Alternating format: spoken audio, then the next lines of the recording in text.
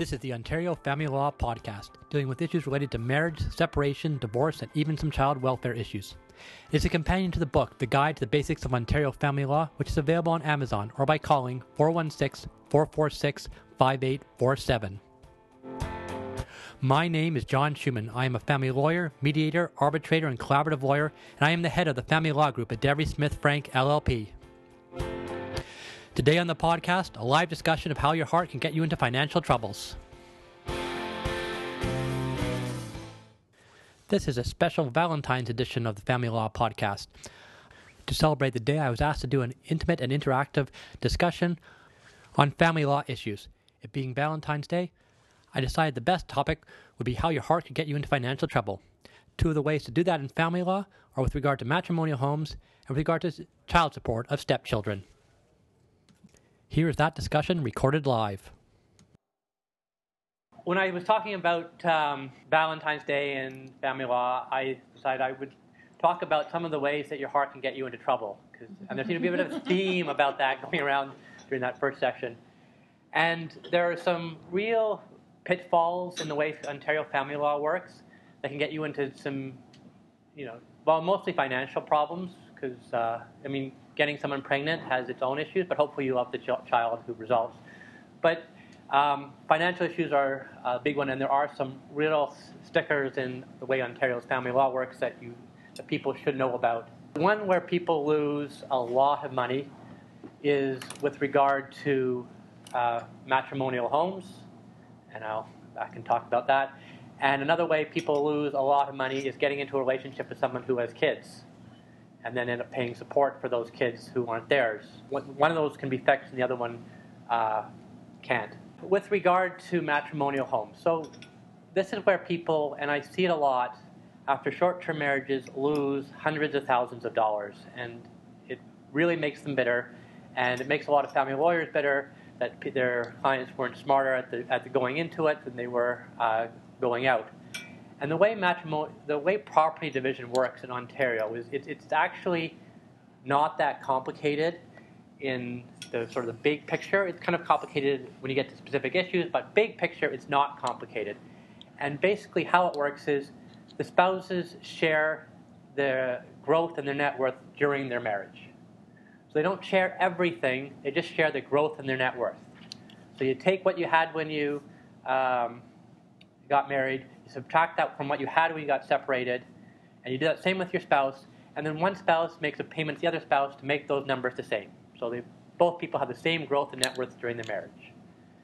There are a few exceptions to that, and if you happen to be involved in a personal injury accident, that's a big one. But the one that really people get stuck is matrimonial homes, which is the house or any houses or any homes that you occupied with your spouse on the date you separated. You have to share the entire value of that asset, whether you brought it into the marriage or not. So first of all, matrimonial home is always the house that your main house. It is often the cottage. It can be the timeshare in Florida, or usually is the timeshare in Florida because that's how timeshares are used. And sometimes there's a condo in Europe, or some people, or in Ottawa, or wherever someone works, that the spouses sometimes go to together. Those can all, or some people have ski chalets. Those can all be matrimonial homes, and they can all be matrimonial homes at the same time. So it's any property that you and your spouse occupied together the day you separated. Now, where that gets tricky is, and this is where the big problem is that you have to put in the entire value of all your matrimonial homes on the day of separation. You don't get the credit for bringing it in. So if you had an RSP that you brought into your marriage and it increased in value by a whole lot, you have to share only the increase in value. If you had a work of art that from some guy you were in college with who painted and you took from them, and they subsequently died during your marriage, and everyone wanted it then, and it became a very valuable piece of art, you only have to share the increase in value from what happened during your marriage. If you have an investment property, so you have a house that you are renting out to other people, and you had it on the day you got married, and you still had it when you get separated, and it was still producing income, you only share the increase in value. But if the house you had on the day you separated is the same house you had on the day you got married, it still goes in for the entire value. And it doesn't really matter what the length of the marriage was. That's the way Ontario law works. So you marry someone, you brought in this house worth $1 million, you separate 2 years later, the house is worth $1.2 million, you're sharing $1.2 million with your spouse, which is a bit of a hit, and it can cause a lot of bitterness and a lot of anger. And there have been a number of creative ways to try to get around this. The more creative ones are that the husband says to his wife, knowing that their marriage was going south, saying, we need to renovate this house we're living in. We're going to go and let's renovate it, and let's move into a condo or rent a condo for a while till our house gets renovated, gut the house, move into the condo, and then separate while you're in the condo, so the house you brought into the marriage is no longer the house you separated from. I like it. I like it. Does that work, though? But the house that they're renovating still counts as a matrimonial home, though, because all their properties count as a matrimonial home, don't they? Yeah. No, it's only the house that you're living in is a husband I thought and you wife. said it included the cottage and the timeshare and blah, blah, blah. They're all part of matrimonial home. They can be, yes. Oh, okay. If you're using them as the house you lived in, as you lived in together, or you occupied as husband and wife on the day you separated, then it's a matrimonial home. Right. If you're living in that rented condo and that's where you're together and that's your matrimonial home, and the house that's now in pieces, maybe across the street, you're not occupying it as husband and wife on the day you separated. It's no longer a matrimonial home. Wow. I am going to remember that one. I get away with that. Sounds like a contradiction.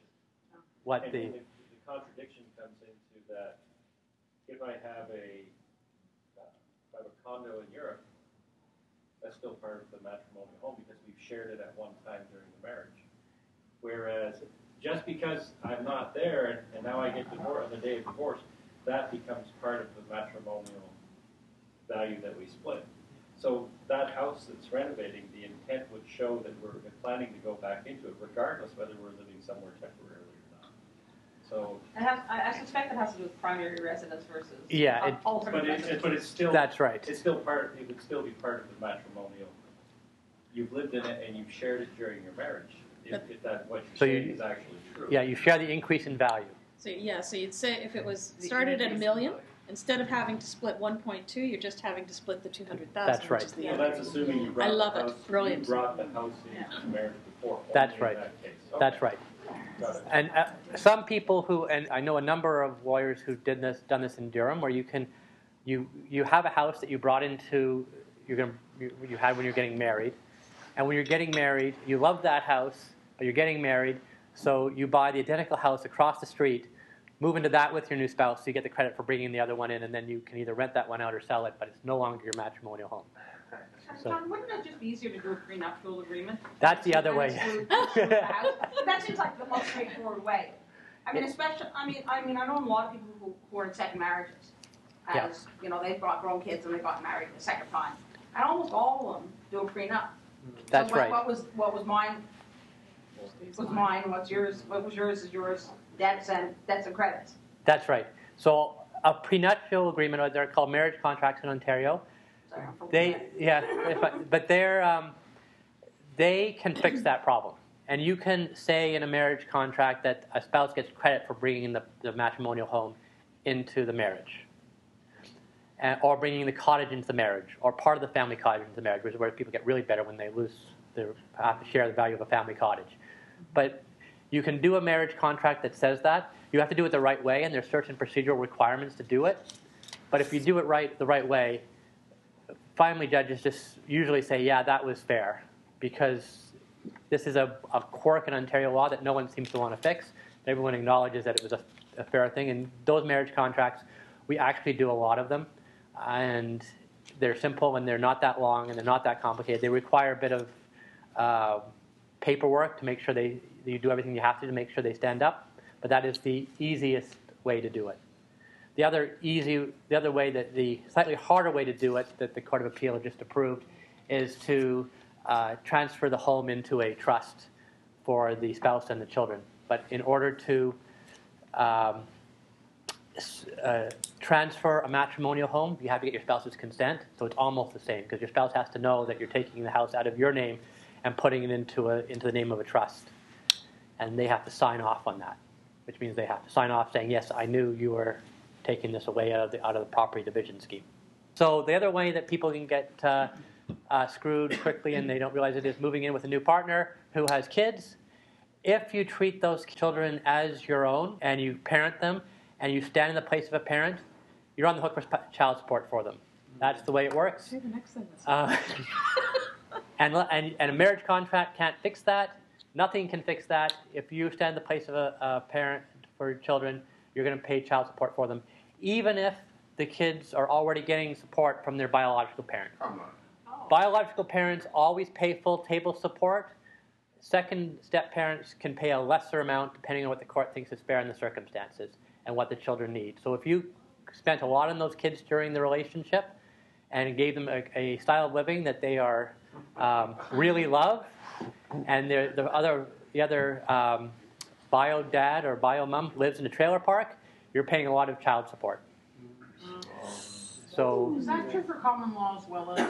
It is true for common law as well. As long as you stood in the place of a parent, you're on the hook for child support. You can do a marriage contract or cohabitation agreement that says that you don't intend to stand in the place of a parent, and that's a piece of evidence that says that you didn't. But if in fact you did, you're still on the hook. So you need to make sure that you stand in the place of a babysitter. That's what the courts basically said. You can babysit the kids, but if you're involved in the decisions, important decisions about them, if you are disciplining them, if you're calling them your kids, they're calling you mom or dad, then you're on the hook for child support. So, and that's another way your heart, relation to your spouse and to the kids, can get you into some serious financial trouble. Note to self, ignore your stepchildren. Well, you don't have the same relationship they would if they were your actual children. Yeah. Let's say that you do split and you decide, but you really did love these kids. Do you have any rights to visitation and all that? Yes, you do. Okay. You do have a right, and a fairly good case. Actually, anyone has a right to apply for custody access of any child, but it depends on the child's relationship. It's a big factor that's considered. So if you have a close relationship with the child, then yes, you are going to get access to the children. And just remember, a monkey does not qualify under the custody of access to children. Pets, yeah, pets are chattels. They're not children. And although people like to work out custody and access things, your rights to a monkey or a dog are the same as the rights to a couch.